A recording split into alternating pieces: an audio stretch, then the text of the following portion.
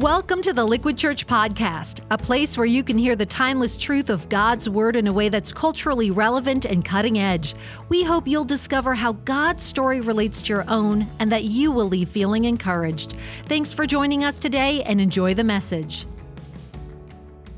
Happy Easter, everybody. Great to see you guys. Welcome to Liquid. I am Pastor Tim, and we are so happy you are here for Resurrection Sunday. Hey, if you are new, Liquid is one church, but we meet in many locations, what we call campuses. So we need to give a big old welcome to all 7 campuses joining us today. Can we hear it for Passaic, Princeton, Mountainside, Garwood, what's up, Somerset, Middlesex, as well as everybody watching church online. Happy Easter, everybody. Hey, and just to let you know, parents, your kids are in good hands. Before I came up on stage, I popped my head in one of the Liquid family classrooms, and there was a small group of 3rd grade girls, and their teacher said, hey, who knows what makes Easter Sunday so special? And one of your kids raised their hand and said, well, Easter is the day Jesus walked out of his grave. And I was like, awesome, we're teaching him. And then she said, and if he sees his shadow, he has to go back in for 6 more weeks of winter. Just kidding. Today, I want to talk about the real meaning of Easter, the history behind it, because here's the deal. Easter is not some like religious myth or it's this, legend we roll out each spring. Easter is factual and historical. And for the last 5 weeks, what we've been doing as a church is studying the eyewitness accounts, the Gospels or biographies of the life and death of Jesus Christ. We've been tracing his life through the Gospel of Mark. We've been visiting these places where Jesus actually lived and prayed and healed the sick, broke bread with sinners, and then sacrificed his life for yours and for mine. And today I'm excited because we are going to the Garden Tomb. We are literally going there next month on our trip to Israel. We're hosting these back-to-back tours of the Holy Land. But I was like, it's Easter, man. I want to take everybody there virtually with me today. So who wants to go on a virtual tour? Who wants to go to the Garden Tomb this morning, all right?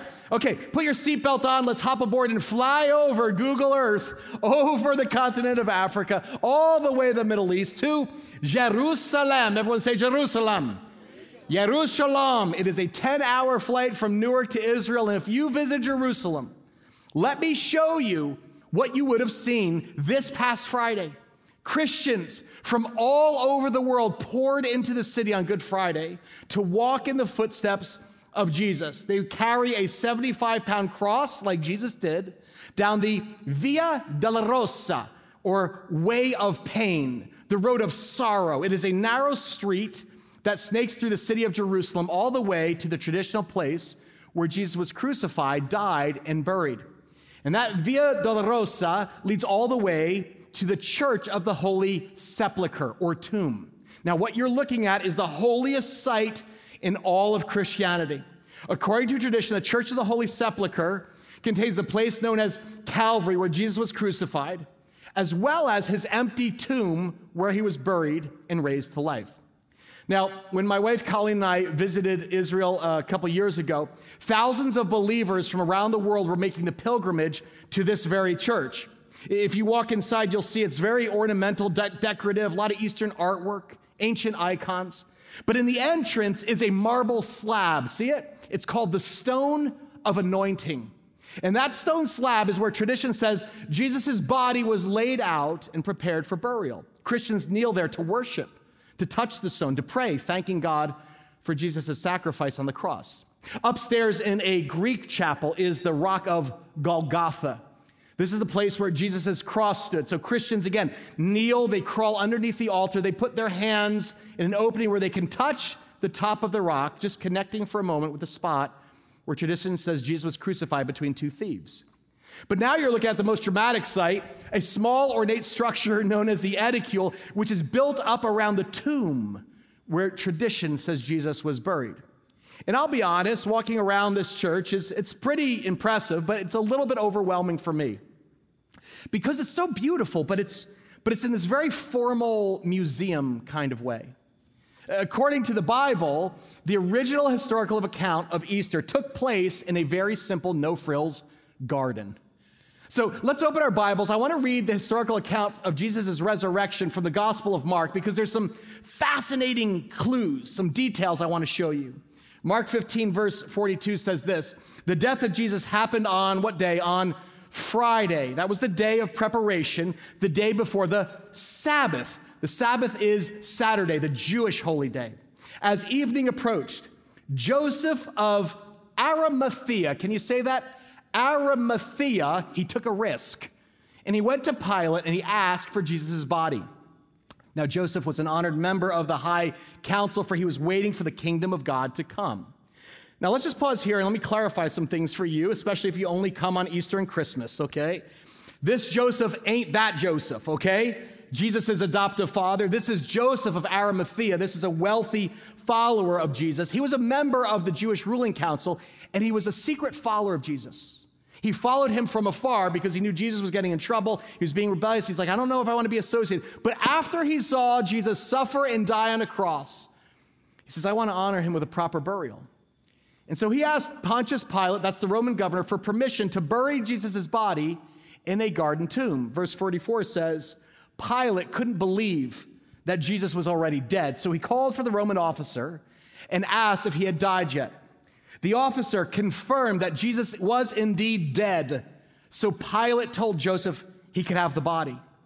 Well, Joseph bought a long sheet of linen cloth, and they took Jesus' body down from the cross, wrapped it in the cloth, and let's really do this together, church, laid it in a tomb that had been carved out of what? Out of the rock. Now, this is important.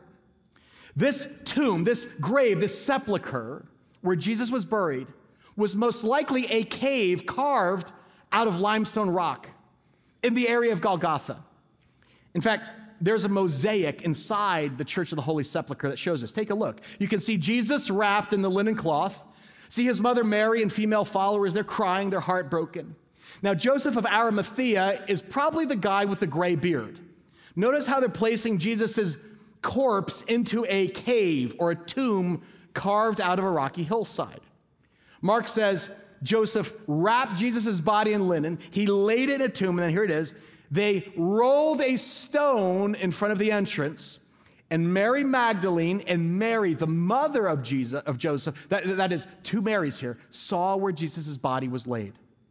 Now watch this. This is fascinating. This is where archaeology intersects with ancient history in a fascinating way. Can I show you something cool, kind of creepy? Deep beneath the Church of the Holy Sepulchre, archaeologists discovered ancient tombs dating all the way back to the 1st century. They're actually carved into a rocky hill known as Golgotha. And these tombs, you can see, they're a place of darkness, a place of death. Everything is decrepit. Tales from the crypt. Now, most archaeologists agree this was a Jewish cemetery at the time of Jesus. Fascinating, right? Now, ultimately, archaeology can't prove that Jesus was buried in this precise location, but take a look. The Bible gives us another clue. Do you remember Mark told us the name of the place where Jesus was crucified? Do you remember the name? It starts with a G. Everyone remember? They brought Jesus to the place called Golgotha, which means the place of the what? Skull. Everyone say skull. Skull Hill, that's Golgotha. Well, in the 1800s, an exciting discovery kind of rocked Jerusalem, set it abuzz. This British leader named General Charles Gordon went to live in Jerusalem, and he was a student of the Bible. And from atop the north wall of the old city, General Gordon, he actually had a view of a rocky hill, which he noticed looked eerily similar to a skull face. Do you see it? Look carefully at that archival photo from the 1800s. Do you see them? Two eye sockets, a nose, the mouth? Golgotha is the Aramaic word for skull. And it likely was used to describe the shape of the hill where Jesus was crucified and buried. Now in Jerusalem, we will actually visit this sacred site and take a look. Although there's been a lot of erosion over the years, you can still make out the shape of the skull in the hillside today. And Gordon claimed this place is the historic site of Golgotha, not the Church of the Holy Sepulchre. And he called it the Garden Tomb. It's called the Garden Tomb because it's actually located right along the main road where Pastor Kyra showed us the Romans carried out these executions. So travelers passing by would see, what does Rome do to religious renegades? They crucify them. And as archaeologists began to excavate this Skull Hill area, they discovered an ancient garden tomb dating back to the 8th century BC. This is 700 years before Jesus was even born. As you can see, it is a garden grave. It's carved out of limestone at the base of Skull Hill, and it is set in this beautiful, very bucolic garden like it's described here in the Gospels. So I want you to picture this. Jesus' body is buried in a grave, and that grave is located in a garden. Everyone say garden. In Matthew's biography, he tells us, the next day on the Sabbath, the leading priests and Pharisees went to see Pilate. And they told him, sir, we remembered. You guys remember what that deceiver said when he was still alive? He said, after 3 days, I will rise from the dead. So Pilate, we request that you seal the tomb until the 3rd day. It'll prevent his friends from coming and stealing his body. And then they're going to tell everybody he was raised from the dead. And if that happens, we're going to be worse off than we were at first. Isn't that funny? The Pharisees actually remembered what Jesus predicted. He said, 3 days after you kill me on a cross, I'm going to rise from the dead. Everyone say rise. They were afraid of a resurrection hoax. They're like, Jesus has these 12 buddies, and those chuckleheads may steal his body, tell everybody he's alive, hashtag fake news. They were worried about a conspiracy theory. So they asked Pilate to seal the grave until the 3rd day. And verse 65 says, Pilate replied, all right, go ahead. Take guards and secure it the best you can. So they sealed the tomb and posted guards to protect it. Now you may be wondering, how did Romans secure a tomb? Again, take a look at this photo. I actually snapped this with my iPhone of the garden tomb. And if you look closely, you'll see at the bottom, there's a trough. There's a stone groove along the bottom. There's plants in it right now, but you can put a large stone to roll through it. So let me illustrate how this might have worked. Notice there is a track with this where a large round rock would have been. And notice they found what appears to be an iron pin that the Romans would have used to seal the tomb. In other words, the stone would have been rolled in front of the entrance. Imagine that. The iron pins nailed in place, sealing it, with a Roman seal across the rock, blocking the entrance. They sealed it with clay, and then the official stamp of Rome went on it, saying anybody who messes with this seal will be executed on sight. So notice what we're doing, church. This is like CSI. It's the crime scene. We are piecing together a puzzle of what happened on Easter weekend. On day 1, Jesus was buried. On day 2, Saturday, his tomb was sealed. Who's ready for day 3? Everyone say day 3. Here we go. Here's how Mark reports it. Saturday night, when the Sabbath ended, Mary Magdalene, Mary the mother of James, and Salome went out and purchased burial spices so they could anoint Jesus' body.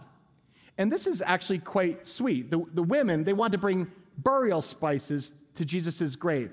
Has anybody ever visited a cemetery and you bring flowers? It's literally like, they're like, you know what, let's go to Jesus' grave and we're going to pick some flowers, some spices, and we're going to put it on the grave of the one we love. It's this beautiful gesture of love, of devotion from Jesus' female disciples. Their love for Jesus compelled them to go, first thing. So very early on Sunday morning, just at sunrise, they went to the tomb. And on the way, they were asking each other, like, who's going to roll away the stone for us from the entrance to the tomb? But as they arrived, they looked up and saw that the stone, which was very large, had already been rolled aside. When they entered the tomb, they saw a young man clothed in a white robe sitting on the right side. The women were shocked, but the angel said, "Don't be alarmed. You are looking for Jesus of Nazareth who was crucified." Now, church, in your best Easter voice, I want every voice, every man, woman, child, raise your voice. We're going to read the words in bold out loud. Are you ready? Here we go. 3, 2, 1. He isn't here. He is risen from the dead. Look, this is where they laid his body. How many of you know we serve a God who turns graves into gardens? Amen?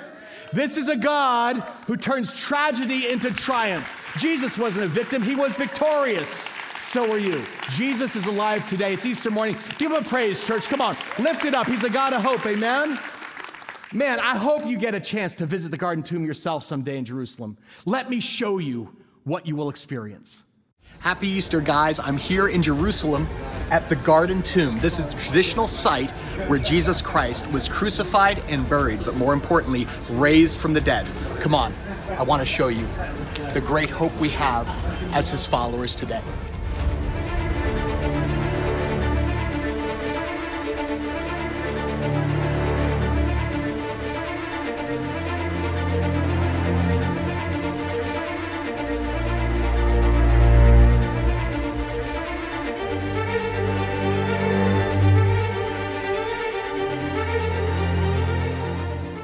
This is the actual cave that they discovered in the garden, reportedly to be of Joseph of Arimathea, a wealthy man who was a follower of Christ. Pilgrims from all over the world come here to see where Christ laid. But you know what? The most important thing is, he's not in there. He has risen, and so will you because of your faith in him. You know, my favorite part of the garden tomb is the very quaint, simple sign on the door with the words, let's say it together, he is not here, he is risen. You know what that means, church? The worst thing in life is not the final thing in life. Death is not the end of life. Because of Jesus, there is now life after death, an eternal life with God in heaven and a reunion for everybody who trusts in him. So understand, because of Easter, the worst thing is not the final thing. You may be going through a dark time right now. You may say, I'm a little bit of a cave. My relationship has died. Maybe my finances or business are decrepit, falling apart. But the good news of Easter is that the same love and power of God that raised Jesus from the dead, God wants to give it to you. He wants to give it to me. He says, I want to give life and life to the full to every dead person. Understand, Christianity is not bad people becoming good. It's dead people coming alive. Amen? So understand, on Easter, we're not telling legends about some good teacher. We're declaring the reality of a living Lord. Amen? That's the hope we have. Jesus is alive, and he said, I'm coming back. I'm going to return. And this is a powerful promise to everyone in pain on Easter. I know some of you are here today, and everybody dressed up, right? Maybe for a suit, but there's a little bit of sloppiness under that suit. Or maybe you're putting on a brave smile, trying to hold it all together, but inside you feel sadness. Maybe there's heartache. Because Easter just kind of reminds you of someone who isn't even here anymore. Maybe they were here last Easter, and now today you're a little dreading because there's going to be an empty seat at the table. Do you know what the hope of resurrection means to people who've lost a loved one, like a son or a daughter? People like my friend Stephanie, who's here this morning. Stephanie and her husband are part of our church family. And for most of their life, Stephanie would tell you, church and faith just weren't a priority for them. But a few years ago, tragedy brought Stephanie back to church. Her son, Brian, was in real trouble with addiction. And Stephanie tried for many years to, fix him, but without success. But let me tell you something. Well, I'll let Stephanie tell you. It was her faith in a risen Christ that carried her through the darkest moment of her life.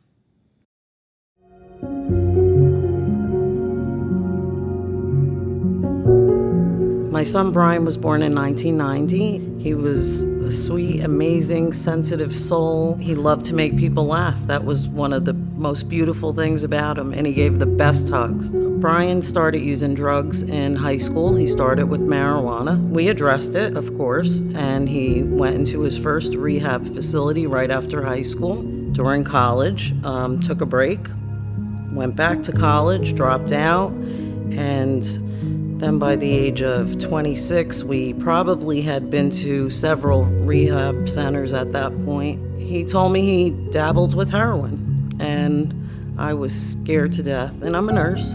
I worked in the past with patients that had mental illness and substance abuse problems, and it's a very different situation when it's your child. Then at one point, there was about a 30-day absence, no phone calls, no contact, couldn't get a hold of him, and I thought I heard the voice of God telling me to go to Florida, go find him. So after looking for Brian for 2 days in Florida and having no luck, I knew I wasn't going home without him.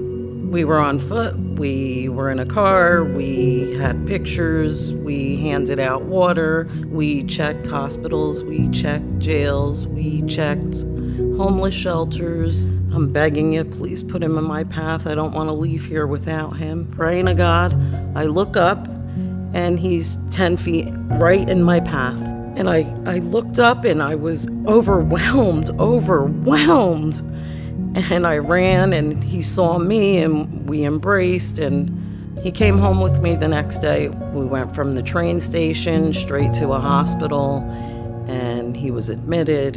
He was completely dehydrated. He was a mere shell of what he used to be. He spent some time inpatient in the hospital, and then it was time for him to move. He wanted to go to a Christian church. So we found Liquid Church, and he actually joined me here. And we came together the first time. And it was a very different experience, but we did come, and I loved it. And I said, Bri, you haven't done a Christian faith-based program. Give it a whirl.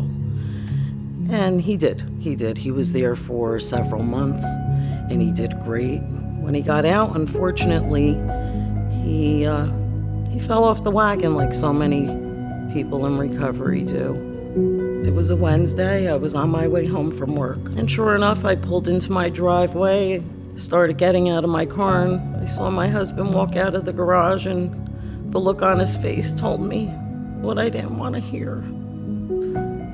And I lost my son Brian that morning. It was the most devastating day of my life.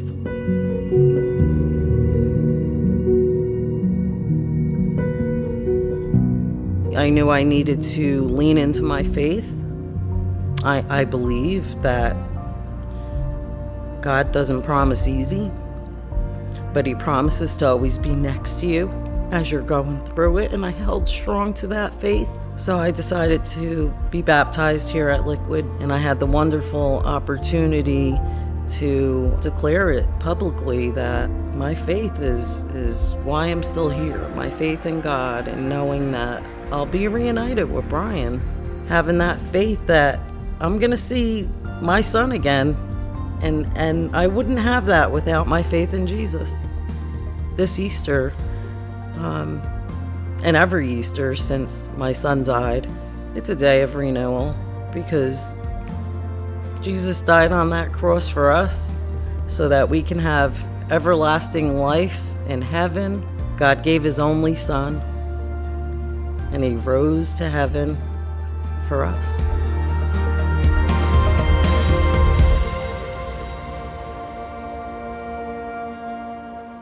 We thank Stephanie for bravely sharing her story with us. We're so thankful for you, Stephanie, your whole family. You know, as a parent, there's no words to describe the kind of pain and heartache of losing a child so tragically. But Stephanie is a follower of a risen Savior, and her son believed in Jesus too. And so in the midst of the overwhelming grief and sadness, she knows, she's promised that she will see her son again one day, that Jesus Christ is alive, and a moment will come when Christ will return and wipe every tear from every eye, the death of death, right every wrong, and make all things new. Amen? Do you understand what difference Easter makes to a grieving mother? Listen, friends, the pain of this broken world is only healed by the promise of resurrection. In the midst of heartache, you can have hope. You can have hope for salvation, hope for heaven, hope for everlasting life. You can have the hope that the worst thing in life is not the final thing in life. Friends, on Easter Sunday, you're surrounded by thousands of believers we don't just believe in the resurrection, we're betting our lives on it. So can I speak a word of comfort and hope to those of you who've lost a loved one? If you're here today, and God forbid you've lost a child, your God can relate. Out of immense love for you, God voluntarily sacrificed his own son, Jesus, who then conquered the grave. And so if you've lost a mom or a dad, or a grandma, or a nona, or a grandpa, or a pop-pop, or someone you loved who trusted Jesus, the empty tomb means one day you will have a sweet reunion. Amen? I think of my own dad. He passed away 9 years ago, right around this time. And every spring, I just feel that, because my dad loved the Lord. I just miss him so much. My grandpa, my grandmother who's trusted Jesus, I'm like, but we will see each other again. When Christ returns, raises the dead, we'll be reunited with him in heaven forever and ever, amen? That's the hope you can have at Easter, friends. Your God can turn a grave into a garden. Can I ask, do you have that hope? Like of not only sins forgiven, the hope of heaven when you die, purpose for living right now. The bodily resurrection of Jesus is the key to the whole Christian faith. It's not just the cross. If it ended at the cross, it's worthless. Do you know what the Bible says? Listen to this verse. It says, if Christ wasn't raised, then all you're doing is wandering about in the dark, as lost as ever. If all we get out of Christ is a little inspiration for a few short years, we're a pretty sorry lot. But the truth is that Jesus Christ has been raised up, the first in a long legacy of those who are going to leave the cemeteries. When Jesus walked out of that grave, he opened the door to everlasting life to anyone who believes. Amen? You're not a victim. In Christ, you have victory. Death is defeated. And nothing now in this broken world, not drug addiction, not divorce, not death itself, can separate you from the love of a living Lord. So if you're in a dark place this morning, can I just encourage you, man, let the light of Christ just dispel the darkness. Light your flame of faith today. In fact, right now in Jerusalem, do you know what's happening right now on Easter morning at the Church of the Holy Sepulchre? Right now, one of the oldest traditions in Orthodox Christianity is taking place. It's called the ceremony of the Holy Fire. Thousands of Christians from all over the world are descending and gathering around the traditional tomb of Jesus, and they hold up candles until the patriarch, that's the leader of the Orthodox Church, symbolically walks out of the grave carrying 2 flaming candles, which represent the light and the hope of Jesus' resurrection. A reminder that no matter how dark life gets, man, we have hope. And that holy flame, look at it, it gets passed around the church from believer to believer until the whole church is filled with the light of Christ. That's literally happening in Jerusalem right now on Easter. And so I thought, man, can we join them this morning? Like in our hearts, can we actually go to the empty tomb and join with the millions of believers around the globe and pierce the darkness with the light of Christ? Who's ready to light a flame of faith right now? You got a candle on the way in today at our locations online. You can drop a flame in the chat, but I want you to take that out right now. And our ushers are going to start at the end of each row, and we're going to light this place up. Ushers, go ahead. Our team's coming around to light your flame. And I want you, when your candle's lit carefully, very carefully, I want the person next to you, turn your candle to theirs and light it, and then light the next person, light it, and pass that flame down your row. We're going to dim the lights at every campus. And just invite the light of Christ to dispel the darkness, whatever you're facing all over the room. Pass that flame down your row. Parents, help your kids. Take a look around, man. Just hold it up right now. Just hold it up, church. Beautiful to see, right? Just like the news of Jesus spread from Mary to the disciples, then Peter and John, and spread over the world. Let's make this personal. I want you right now to hold your light even higher if you've lost someone that you loved over the last year or two. But you are trusting in Jesus' resurrection. You're going to see him again someday, like Stephanie. Raise your light if you've got a family member who's died. Maybe a while ago, but they were trusting Jesus as their Savior. You know they're safely home in heaven in the presence of Jesus. You still miss them, but your confidence is sure. That's me. I want you to hold up your light if you're a believer. You're staking your eternity, your life on the death and resurrection of Jesus for your salvation. He's your living Lord. He's your coming King. Wow. Just take a look. Take a look around at all those lights. That's a lot of hope lighting up this church. Listen, maybe you're here today and you've never lit the flame of faith. You may have lit a candle in Mass or something, but you never said like, man, I'm grabbing on to knowing Jesus. I want a relationship, not religion. You've never put your trust in Jesus' resurrection historically. Today is a day of salvation. I believe God's literally lighting up the darkness all around you, inviting you, saying, hey, would you believe in Jesus Christ as your Lord? Because he's more than a good teacher. He's a living Lord, and he wants to be your personal Savior. It's how you become saved. Some people make that complicated. You know what the Bible says? It's really simple. Listen to what the Word of God says. It says, if you openly declare that Jesus is Lord, and you believe in your heart, what church? Read together, that God raised him from the dead, you will be saved. If you never made that decision to put your faith in Christ, I want to give you a chance to do that right now. Today on Easter, I want you to raise your light high. In fact, let's all raise it high right now and just declare with me. Say, Jesus is Lord. I believe God raised him from the dead. Just raise it up, man. If you're here and you're like, man, I want to receive the love of God. You want to know your sins are forgiven. You want the hope of heaven. You want purpose for living. Lift your light. Raise it up. Look at that, church. In fact, look at all those lights. Let's just stand together. All our campuses, stand up. Would you just pray with me? Stand right where you are. Let's lift our lights and bow your heads. Let's pray together. And remember, as we're praying, Jesus is alive. So as you pray, you are speaking right to him. I want you to just pray these words out loud after me. You can just say them out loud. Say, Jesus, I thank you for the hope of Easter. Today, I believe that you are my Lord. Jesus, I ask you, be my Savior. I believe you died on the cross. Forgive my sins. Jesus, I believe God raised you from the dead. So come into my heart and fill me with your Holy Spirit. I give all of me to all of you. Thank you for the hope of heaven and the promise of everlasting life. In Jesus' name. Everyone said together, amen. Church, let's welcome new believers into the family of God on Easter. Thank you for joining us today. If you want to check out Liquid Church for a weekend service, small group, outreach, or clean water trip, you can find out more about us online at liquidchurch.com. And if you enjoyed the podcast, go ahead and subscribe or share it with your friends. Thanks again for listening.